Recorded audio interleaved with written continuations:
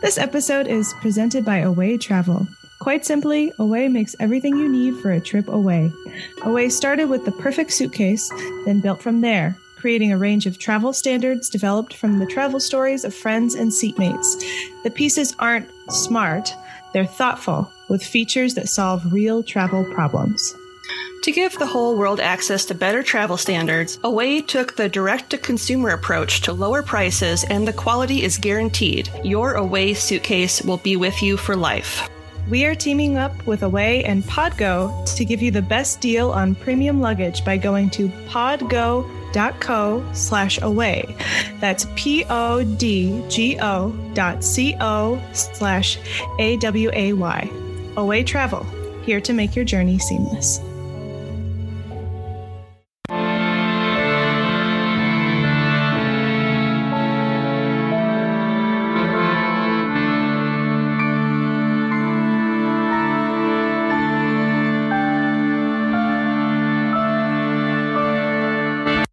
Hello and welcome to Ye Olde Crime, where we discuss the funny, strange, and obscure crimes of yesteryear. I'm your host, Lindsay Valenti, and with me is my sister and co-host, Maddie Stengel. Hello. Hi. How are you? I'm okay. It's snowing. It is, and it's like that pretty Christmassy snow where it's like big, chunky flakes, and it's really slow, and yeah, it's pretty. And it's going to all melt and be super gross in like 2 days. Yeah. Yeah. It's one of those snowfalls where it's like it clings lightly to like the branches of the trees and stuff. So it looks very winter Christmas card-ish. Full disclosure, I think I'm getting sick. So if my voice starts to like cut out towards the end of this episode, I apologize. But I have lots of water and coffee and cough drops. So we will get through this together. And gumption. And gumption, the best cure of all. So We're in March. Yep. March is now going to be known as Mark Madness because Mark was our biggest donor for our equipment fund, and he doesn't know this. So surprise. Surprise. But instead of just doing one story for him in the month of March, we're doing the whole month of March for him. Yay! Thank you, Mark. You get some witches, and you get some witches, and you get some witches. All the witches. What if you just call it Wicked Mark Madness? There we go. It's Wicked Mark Madness. Wicked Mark. Wicked Mark. Who's our first witch now? Who are we talking about? We are going to be talking about a lot of witches today. Because we're going to be talking about the Essex witch hunt victims. Awesome. You know it's going to be violent when they don't even sugarcoat it. They just say victims. Yep. Starting strong. Awesome. So information for this episode was pulled from the following sources. A 2017 Tudor Society article, 2017 Essex Witch Trials website, 2017 Smithsonian article by Kat Schnurr, 2015 Mirror article by John Livesey, 2013 The Haunted Palace article by Miss Jessel, 2013 History of Witchcraft in England article, 2011 Oxford Dictionary of National Biography, Atlas Obscura, Brit Events, and Wikipedia. All right. And links to all of these articles will be included in the show notes. In case it wasn't clear, this takes place in England. I am going to screw up names. Yep. Especially considering these are going to be super old names. Yep. So, like Link Falconshire Den on the garden. So, consider this my blanket apology statement to everyone in Great Britain who knows how to say your things better than I do. Right. We have a whole pre-made section in our corrections copy just for you. Mm-hmm. Made it all comfy cozy for you. Sorry. It's called I'm Sorry, England. Yeah. So witch trials were a big part of the 16th and 17th centuries, with waves of executions taking place across Great Britain. Between 1644 and 1646, 300 women were executed for witchcraft, and that's just in 2 years. Wow. Okay, so just like a side note too, when, like, were the plagues also happening during this time? Do you know?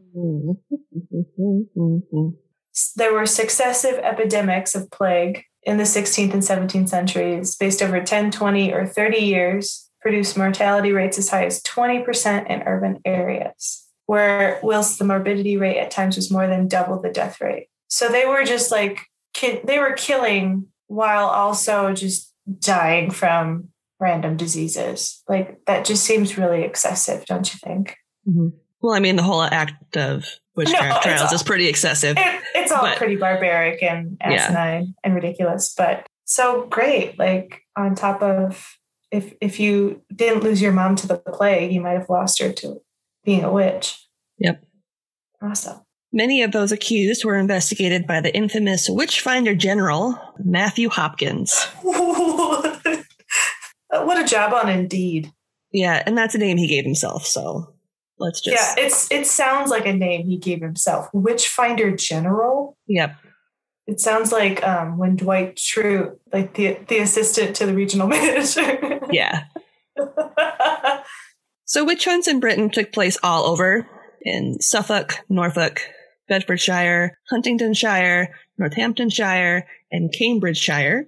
But the epicenter that held the most trials and executions was Essex. And today we're going to go into more about the atrocities that took place there. Side note, there's a really fun and absolutely ridiculous reality TV show called The Only Way is Essex, because apparently Essex is now like England's LA. So It's kind of funny that like it turned from an epicenter to killing witches to like plastic surgery. Valley Girls. Plastic surgery and Tiffany's. Quite the change. Quite the glow up. Sure. Sure, we'll go with that. So what history has been able to glean about the people from this time is cobbled together from 4 pamphlets that were published between 1566 and 1589. These describe the lives and deaths of the 1 man and 30 women who were prosecuted for witchcraft in Essex. Wow. And before we really dive in, I just want to establish a couple things first. Okay. So it may surprise you to learn that the trials that took place against witches, right or wrong, were lawful. Yep. The Witchcraft Act of 1542 was the first law drafted in England to punish witches and established during the reign of Henry VIII. Of course he would do something. He'd okay something like that. Yep. He probably thought some of his wives were witches. Probably. Wouldn't surprise me. Under this law, witchcraft was officially labeled as a crime that was punishable by death. Witchcraft was categorized as using invocations or other specifically magical acts to hurt someone, get money, or behave badly towards Christianity. Sorry, I'm just shaking my head. Yeah. Don't behave badly towards Christianity. How dare you? Especially, well, that makes sense too, because he began the Church of England during that time. Yeah. To be like, you said something bad about the Church of England? Death. Death. Death. The act of just being a witch, whether you did anything or not, could also cost you your life. Sounds about right. The law was only in practice until Henry's death in 1547, but was replaced in 1563 during the reign of Queen Elizabeth I. At that time, an act against conjurations, enchantments, and witchcrafts was passed, stating that the act of using witchcraft for the sake of killing or destroying any person was punishable by death. And unlike in America, witches were not burnt in England. They were only hanged, imprisoned, or put in the stocks. So it was just a normal crime. Yes. I mean, I don't know if that's a better death. I mean, would you want the instantaneous, like, you're tried, you're fried kind of thing? Or would you rather? I would rather have my neck broken than be burnt alive slowly and painfully. Yeah. But sometimes it takes so long if, like, the calculations are wrong. And if you're stuck in that jail the whole time, what if you, like, get the plague while being in jail? Then they would probably let you die from the plague in the jail instead of hanging you. Instead of being like, plague death, and we'll hang you, just as an extra, like, chef's kiss at the end. Ye old CDC claimed it as a plague death. Oh, that's ours. That's ours. That's one of ours. Add to the list. You can't have that one. Ye old CDC. Sorry. It's too close to home. Too close. Yeah. Too soon, Maddie. Too soon. Too soon. Yeah, because I don't understand anybody who wants to go back to that. Like, they're deciding, like, wouldn't it be so cool to go back to like the 16th century? No, especially if you time traveled, because then you'd absolutely be pinned as a witch. Instant death.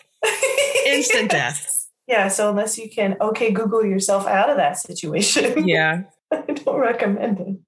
Okay, Google, transport me to somewhere in the 16th century where I will not be accused of witchcraft. And they just dump you in the ocean. Like, they just dump you in water. So the first major witchcraft trials in the area started in 1566 with the trial of Agnes Waterhouse in Chelmsford, Essex. Chelmsford. It's kind of a cute name. Mm-hmm. Agnes was accused by her daughter Joan, as well as another woman named Elizabeth Francis. What? You threw your mom under the bus? Yeah. That's cold. All three were accused of witchcraft and hailed from Hatfield Peveril Village. Oh, so the three of them were accused. Yes. But Joan had accused her mother. First. Yes. That we'll get into it. We'll get into face. So the three women were accused of sharing a familiar named Satan, fitting. My goldfish. Yep. That took the form of a cat that aided in them casting evil spells and mischievous deeds.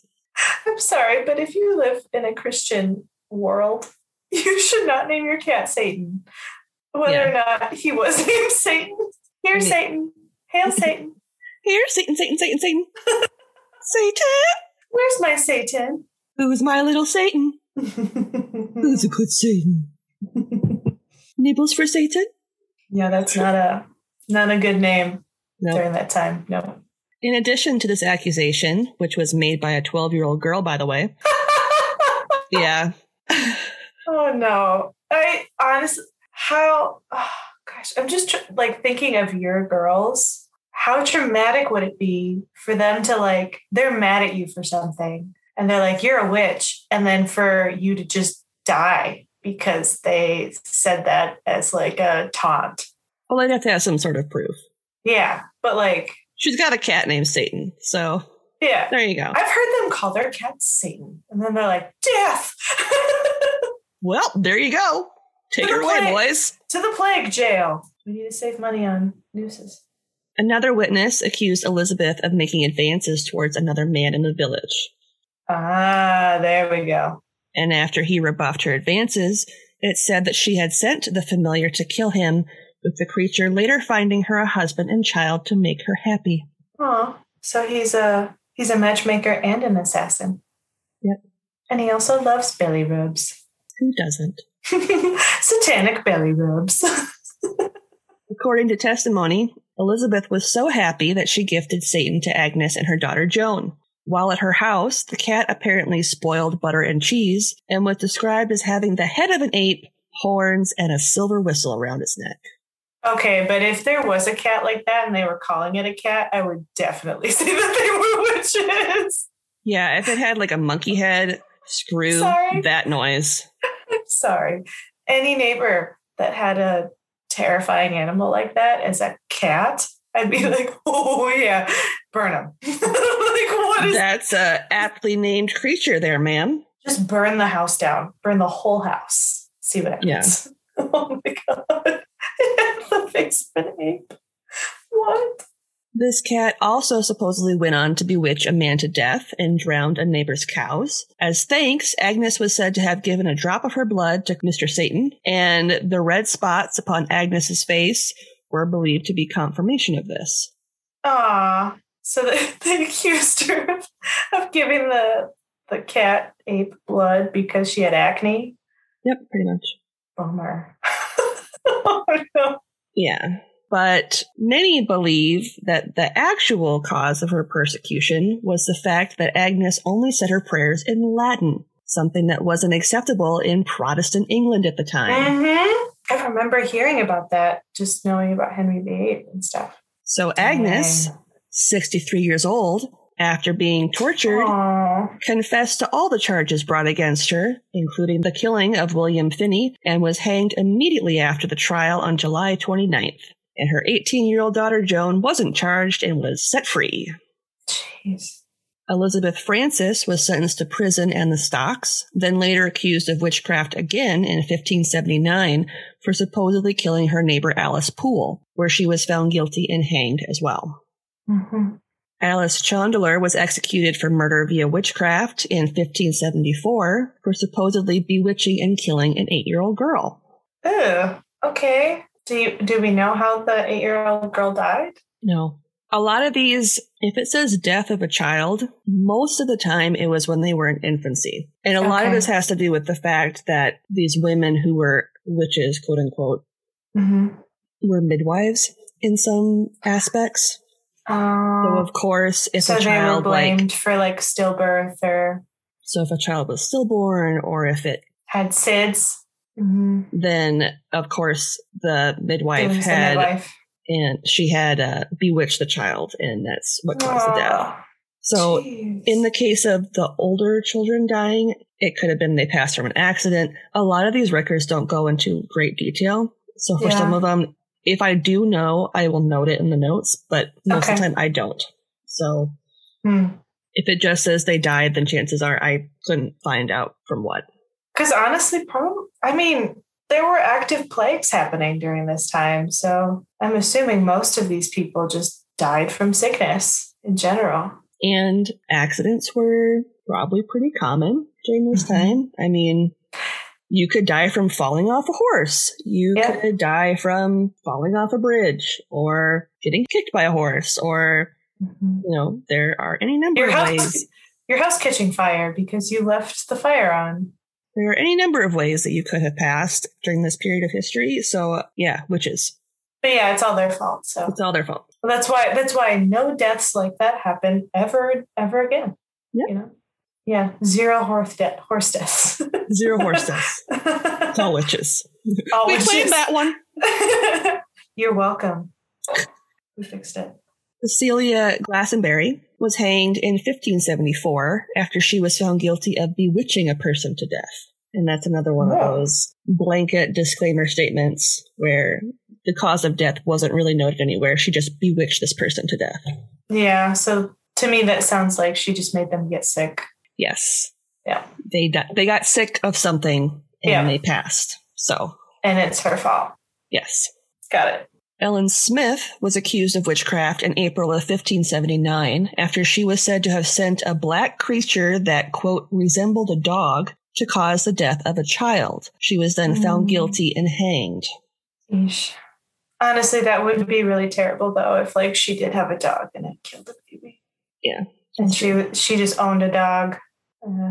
Because that could very well happen. She had a dog for some other purpose, and the dog was like, you don't feed me enough. I'm going to go eat this baby. Yep. Just like the pigs in France.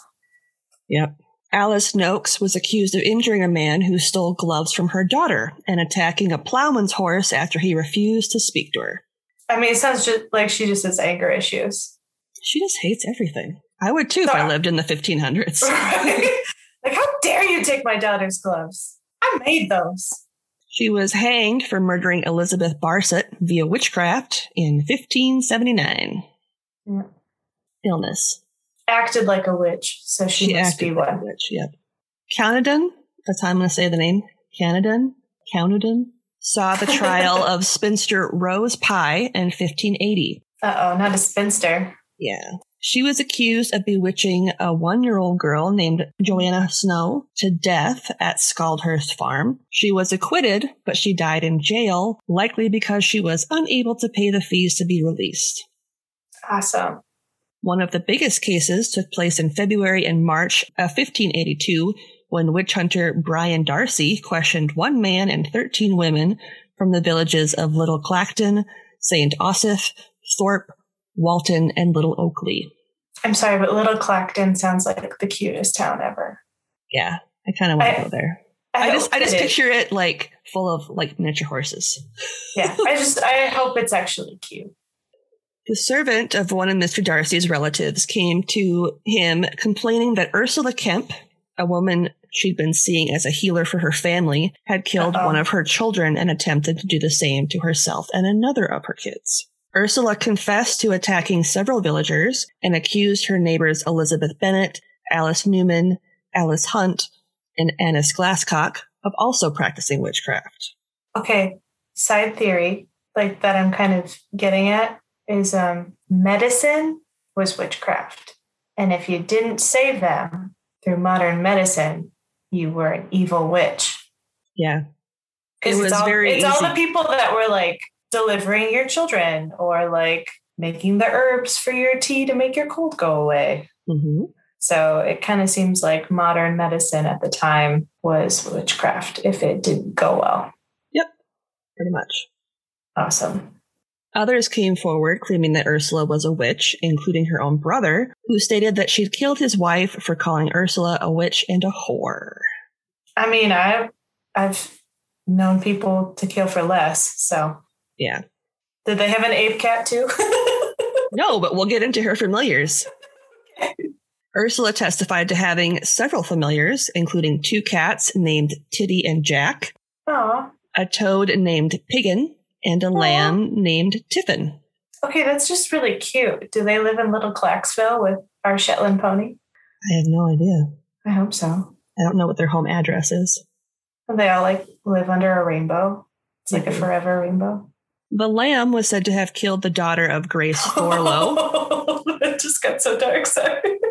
While cat Jack was said to have killed Ursula's sister-in-law. You know, the one that called her a whore. I mean, makes sense.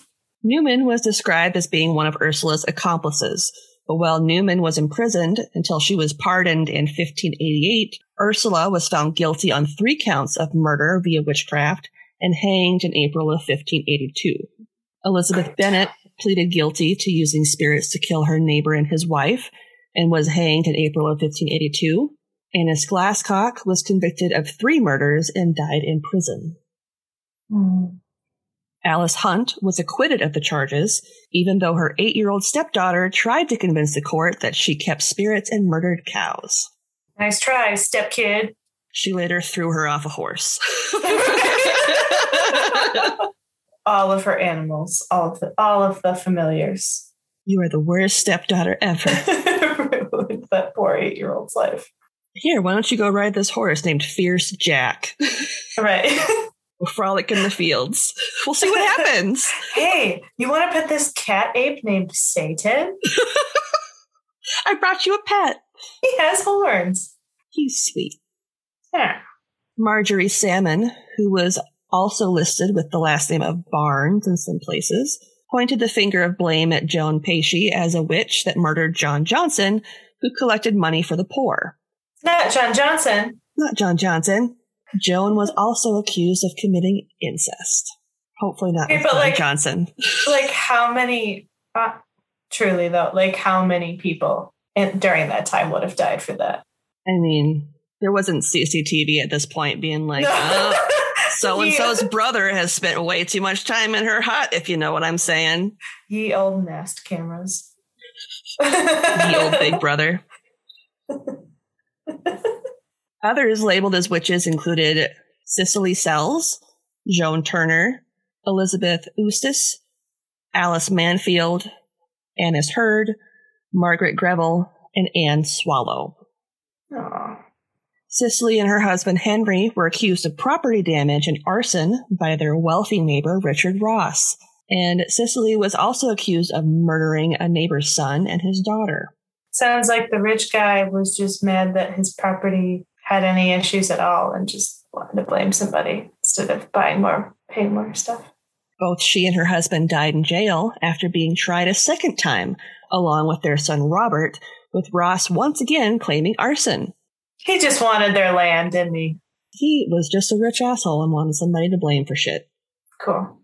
He also accused them of attacking his maid and killing the child of one of his workers. Wow, he was petty. Yeah. Alice Manfield and 55-year-old Margaret Greville had a slew of charges brought against them, including preventing farm work due to magic, murder, and arson. Arson again. But thankfully, both were acquitted. Were they able to pay their way out of jail? I have no idea. Elizabeth Eustace, who is 53, was accused of poisoning animals and humans, but was never brought to trial. Now, see, that's that neighbor that puts poison bread on lawns. Yeah. Maybe she did. Maybe she was like, I hate everyone. All of you suck. Especially you, Ross. So much rotten sourdough. Annis Hurd was accused of murder and keeping spirits, which would cause misfortune to any neighbors who refused her charity. She was acquitted. Yeah, that seems so. Refused her charity? Yeah, like any nice thing she wanted to do for them. Yeah. So that, of course, she'd be acquitted. Like, how dare she try to help me with something? She's clearly a witch. What a bitch. Wow. Okay. Charges were brought up against Joan Robinson of Walton for causing wind damage and harm to animals.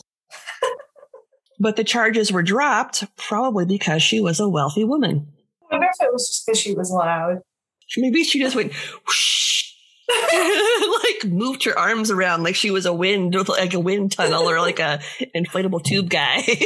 Whenever she went about town. She was just a heavy breather and mouth chewer. People were sick of it, so they said she caused damage. All that open mouth chewing caused my crops to crumble. She was acquitted, so that's alleged. Allegedly. The pieces of food that fall out of her mouth are like hail. Just further damage. Why are there pre-chewed pieces of sourdough everywhere? It's gross. Why was my wheat destroyed by bits of beef? I don't understand. Cicely Mackin was jailed for 5 years in 1585 after she was charged with practicing witchcraft. Wow, she survived in jail for 5 years? Upon her release, she refused to change her ways and was once again found guilty of practicing witchcraft in 1590 when she was excommunicated from the church. I mean, if you survive jail for 5 years, I also would emerge not giving a fuck. Same. Like, what are you going to do? Put me back there? Like, I survived. Yeah. In 1589, Joan Prentice was accused of consorting with a familiar that took the form of a ferret and went by the name of Bid. Oh no, what if she actually did just have like a ferret friend? And people were like, that's weird, witch. Why do you have a ferret for a friend? Like, oh my, is that a ferret in your skirt? What? Ew. That's gross, Joan. Those are unsanitary. Right. Not like anything else is unsanitary in the 50s. Yeah, right. She was accused of sending it to the home of a man named Glasscock to attack his daughter, Sarah. She was found guilty and hanged on July 5th. Wow. 1589 was also the year that 10 people, including Joan Cunny and her daughters Avis and Margaret, be arrested and caught and accused of sorcery. Oh, sorcery. That's a little different. Yep. Joan Upney was among those accused and was hanged alongside Joan Cunny on July 5th. Abbas escaped hanging after pleading pregnancy and was instead hanged in 1590 following the birth of her child. Margaret was found guilty and sentenced to a year in jail and 6 appearances in the stocks. In 1645, Colchester Castle, which was built in the late 13th century around 1076, was converted into a prison by good old Matthew Hopkins, the Witchfinder General. Oh, there you go. Perfect. In 1645 alone, 36 people were imprisoned and or tried for witchcraft there, 19 of which were executed, while 9 died from typhus, or jail fever, as it was called at the time. Gross. 6 were imprisoned for 3 years until 1648. Oh. Only one of those imprisoned during that year was acquitted of the charges laid against her. Nice. And she had to be there for 3 years. Yep. I can't imagine, especially like with jail typhus. Like, Oh, God. Okay. The trials themselves took place between March and May of 1645. Torture was illegal, but Hopkins found other methods to use to get the information he wanted. He would force suspects to stand for hours at a time or utilize sleep deprivation to get them to confess. Yeah, it wouldn't take long for either of those. He also employed the famous swimming test, where the accused were thrown into a pond tied to a chair to see if they could float. If they didn't drown to death, thereby labeling them as an innocent, God-fearing person who just went to heaven, they would be found guilty of being a witch and publicly hanged. Awesome. Hopkins' first trial was that of Elizabeth Clark, who was successfully labeled as a witch. Accused by a tailor named John Rivet, she was tortured before confessing to sleeping with the devil for many years, as well as for using a familiar named Vinegar Tom that took the form of a long-legged greyhound. Vinegar Tom. I'm sorry, but that sounds really cute. A greyhound named Vinegar Tom. I know. I kind of want one. I know. He sounds lovely. He sounds like he should be wearing an adorable little sweater or something. Right. After offering up other supposed witches, Elizabeth was found guilty of the crime of witchcraft and hanged. She was 80 years old. Wow. Elizabeth Gooding was one of the women that Clark was also accused of being a witch. Gooding was accused of killing the horse of a shop owner in Manningtree named Robert Taylor. The horse was named Robert Taylor? The shop owner was. Okay. I want the horse to be named Robert Taylor now. You too. No, Robert Taylor's Taylor. horse, Robert Taylor Jr. Robert Taylor Jr.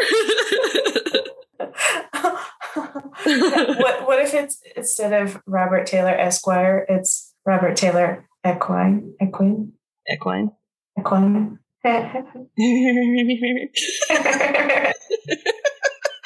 So Robert Taylor, the person, believed that she cursed his horse after he refused to sell her some cheese. Okay, that's a reach. Yep. Got it. She was found guilty and hanged on July 17th, 1645. Jeez. Oh, for some Gouda. That's not Gouda. It wasn't very Gouda for her. Mm-mm. Anne West was accused in 1645 of using sorcery to kill a neighbor's baby after it was stillborn. Again, going back to the whole midwife thing. Yeah. Medicine is bad.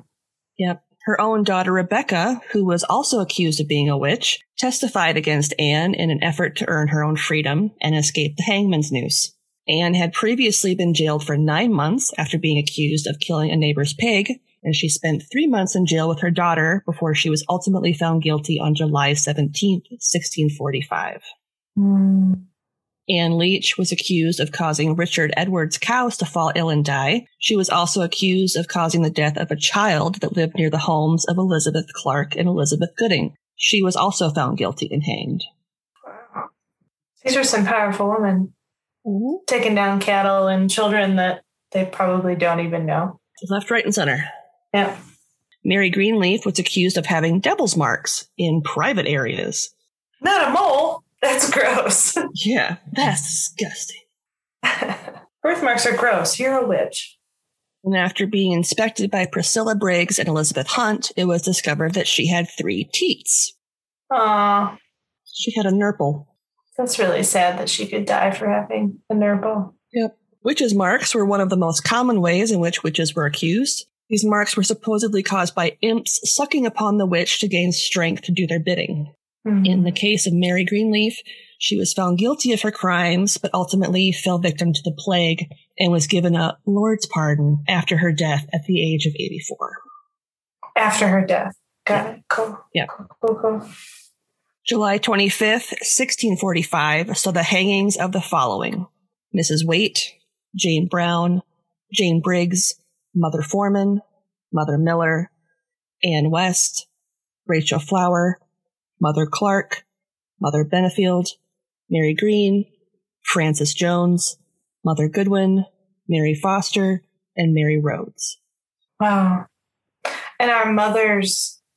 That just means they're married. Okay. Interesting. Or that they were widowed. Okay. Essex would be the home of the first 33 of Hopkins' estimated 300 victims of his witch hunts. Jeez. And even though trials continued into the 17th century, they did finally come to an end in 1735 with the Witchcraft Act.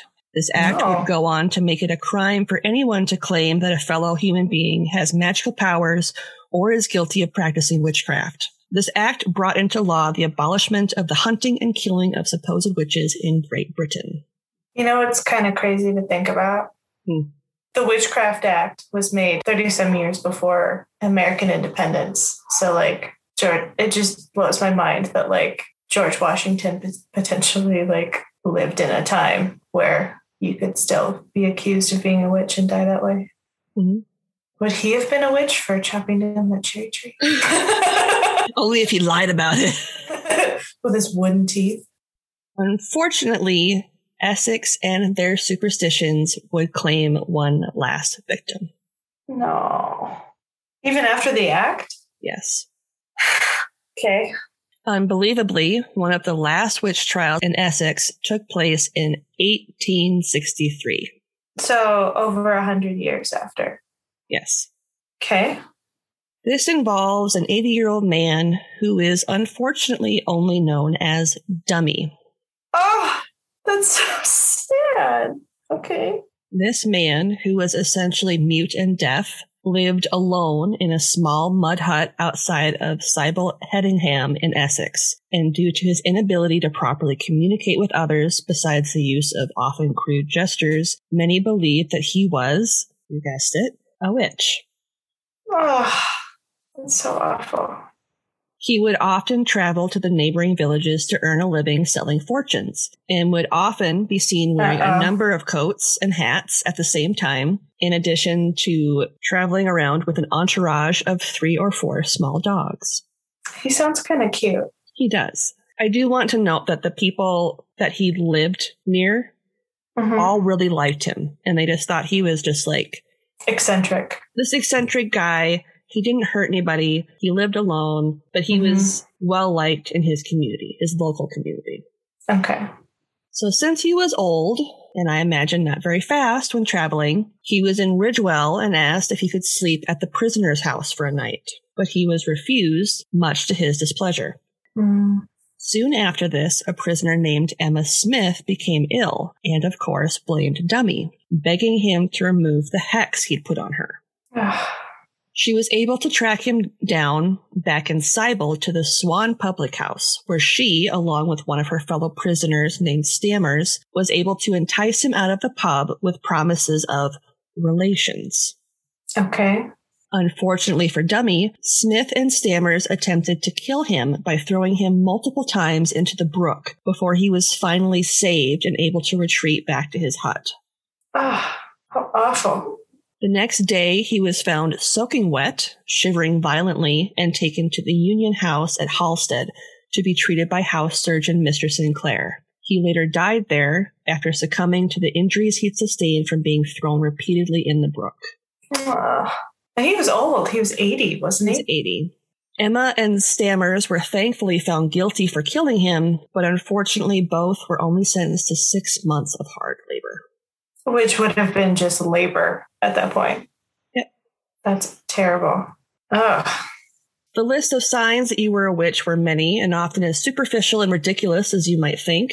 If you looked funny or were old and happened to have warts or age spots, you were obviously a witch. Yep. If you had an animal for a companion, you were a witch. And it was easy to accuse people of being witches because it was very easy to blame neighbors you didn't like for doing shit. Yep. Literally anything at all.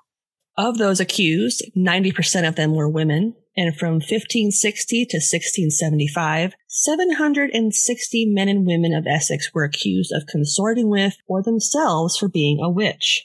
Obviously, many were acquitted, but as we listed above, just as many were jailed or hanged for these supposed crimes. That's crazy. And many of those accused were said to have committed witchcraft in the act of some form of dispute between family or neighbors. I'm just thinking of like neighbors you don't get along with.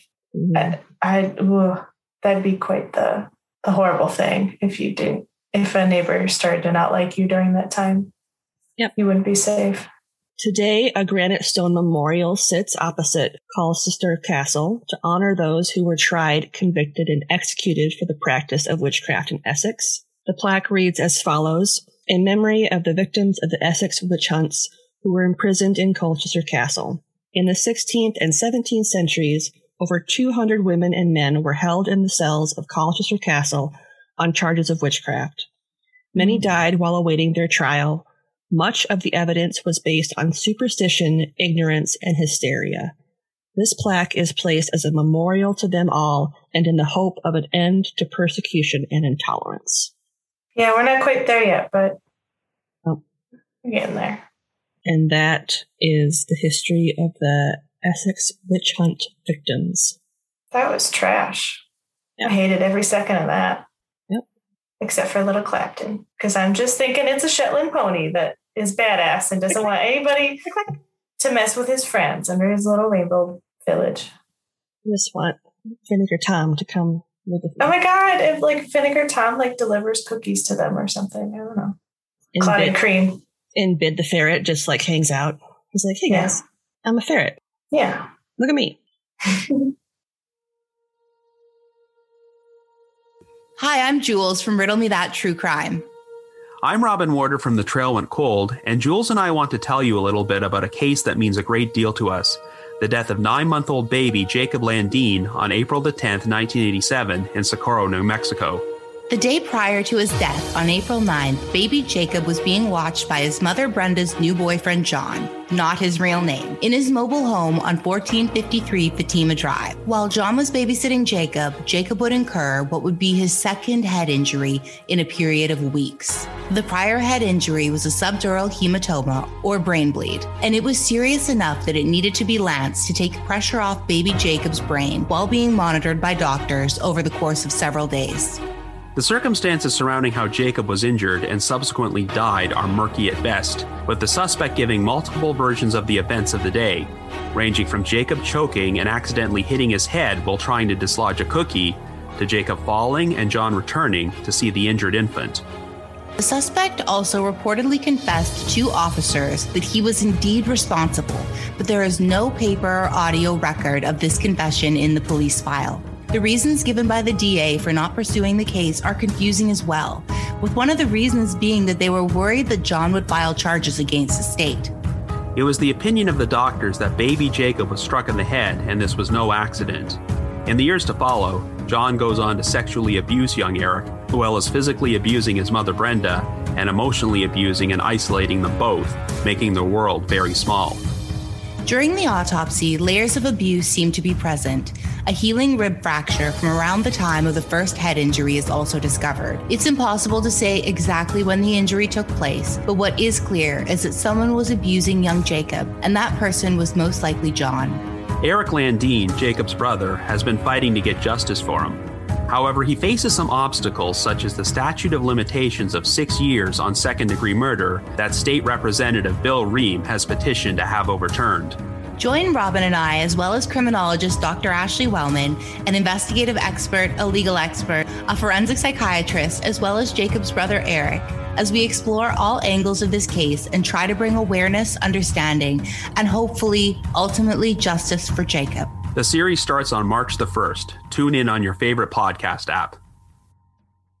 So this week's podcast plug is a special collaboration between Jules of the Riddle Me That podcast and Robin Warner. Okay.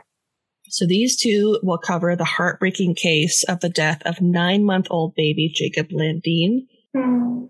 And they also will interview a number of experts in the field to try and ultimately determine the truth behind his death and bring justice for Jacob. This podcast will start on March 1st, and you can check it out on Jules' Twitter for more information, and I will include a link to that. Wow. That sounds heartbreaking, but also really fascinating at the same time. Mm-hmm.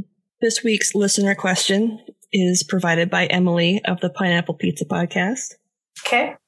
She wants to know, what is the worst thing you've ever laughed at that you probably shouldn't have?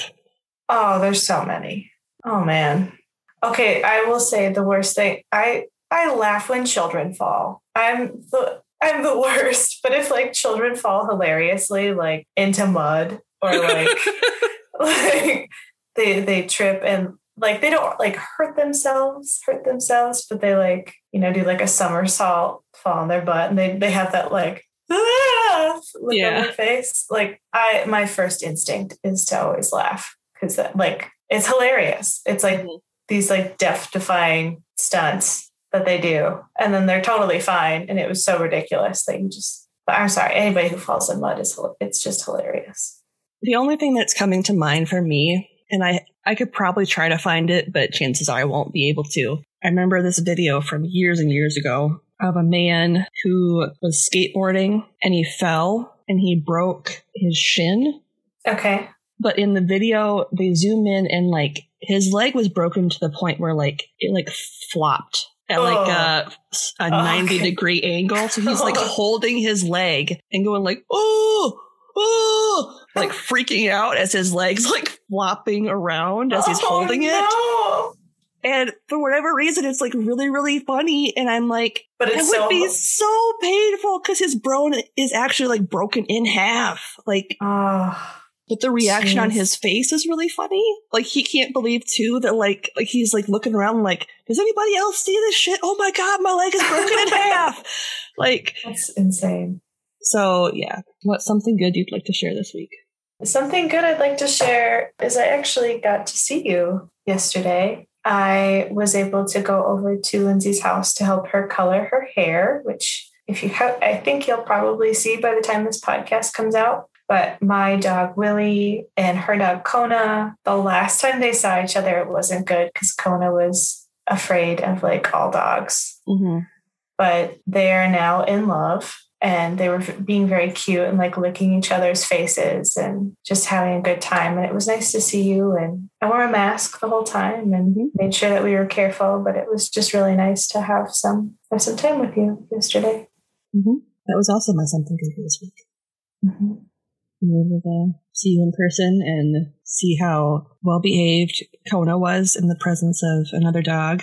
Oh my God, it was so really cute. Like there was a point where like Kona would tuck her entire head underneath Willie's chin and was just like, I love you. Mm-hmm. It was really cute watching him like play with her. Mm-hmm. Like when he actually was acting like a puppy and playing like rolling around on the floor and playing with her. That was really cute. Yeah, that was really cute. But he never bit her.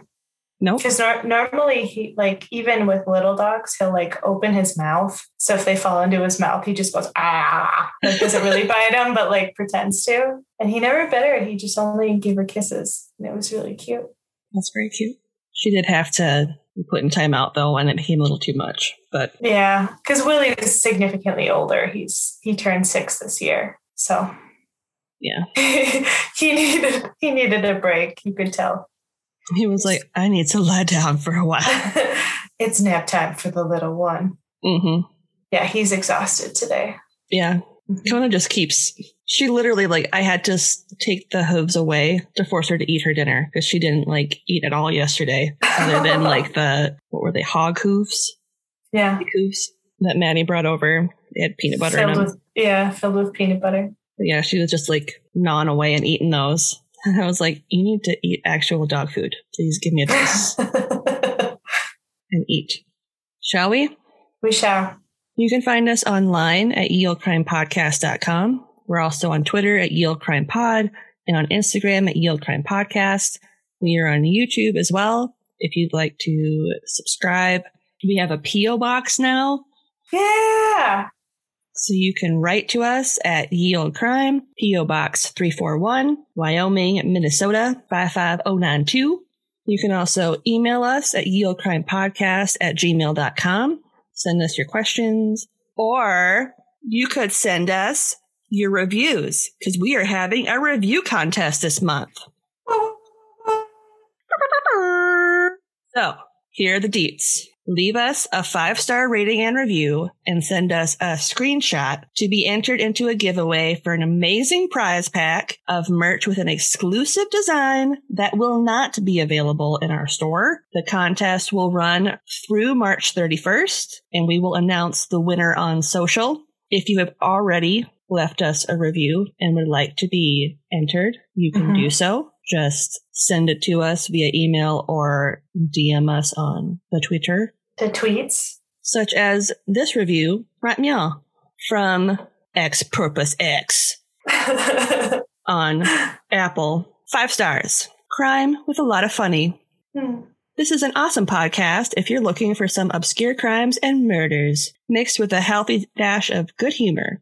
good listen, and I highly suggest you check this out. Give this one a listen, and I promise you'll be coming back for more. Thank you. If you would like to support the show financially, you can do so on Buy Me a Coffee. It's a one-time donation. A one-time donation. You can also join us on Patreon for as little as $1 a month to enjoy early ad-free access to our episodes. We also have $5, $10, and $15 tiers, which will get you more content. You can also purchase merch on our TeePublic store. I don't know what any of the March sales are right now, so if anything... Stay tuned! Stay tuned! If anything is revealed after this comes out, I will, of course, announce it on social. But as of right now, I am unaware of any sales in March, but I know there will be some because there's always a sale. Yep. And on that note, as always, I'm Lindsay. And I'm Madison. And we'll see you next time with another tale as old as crime.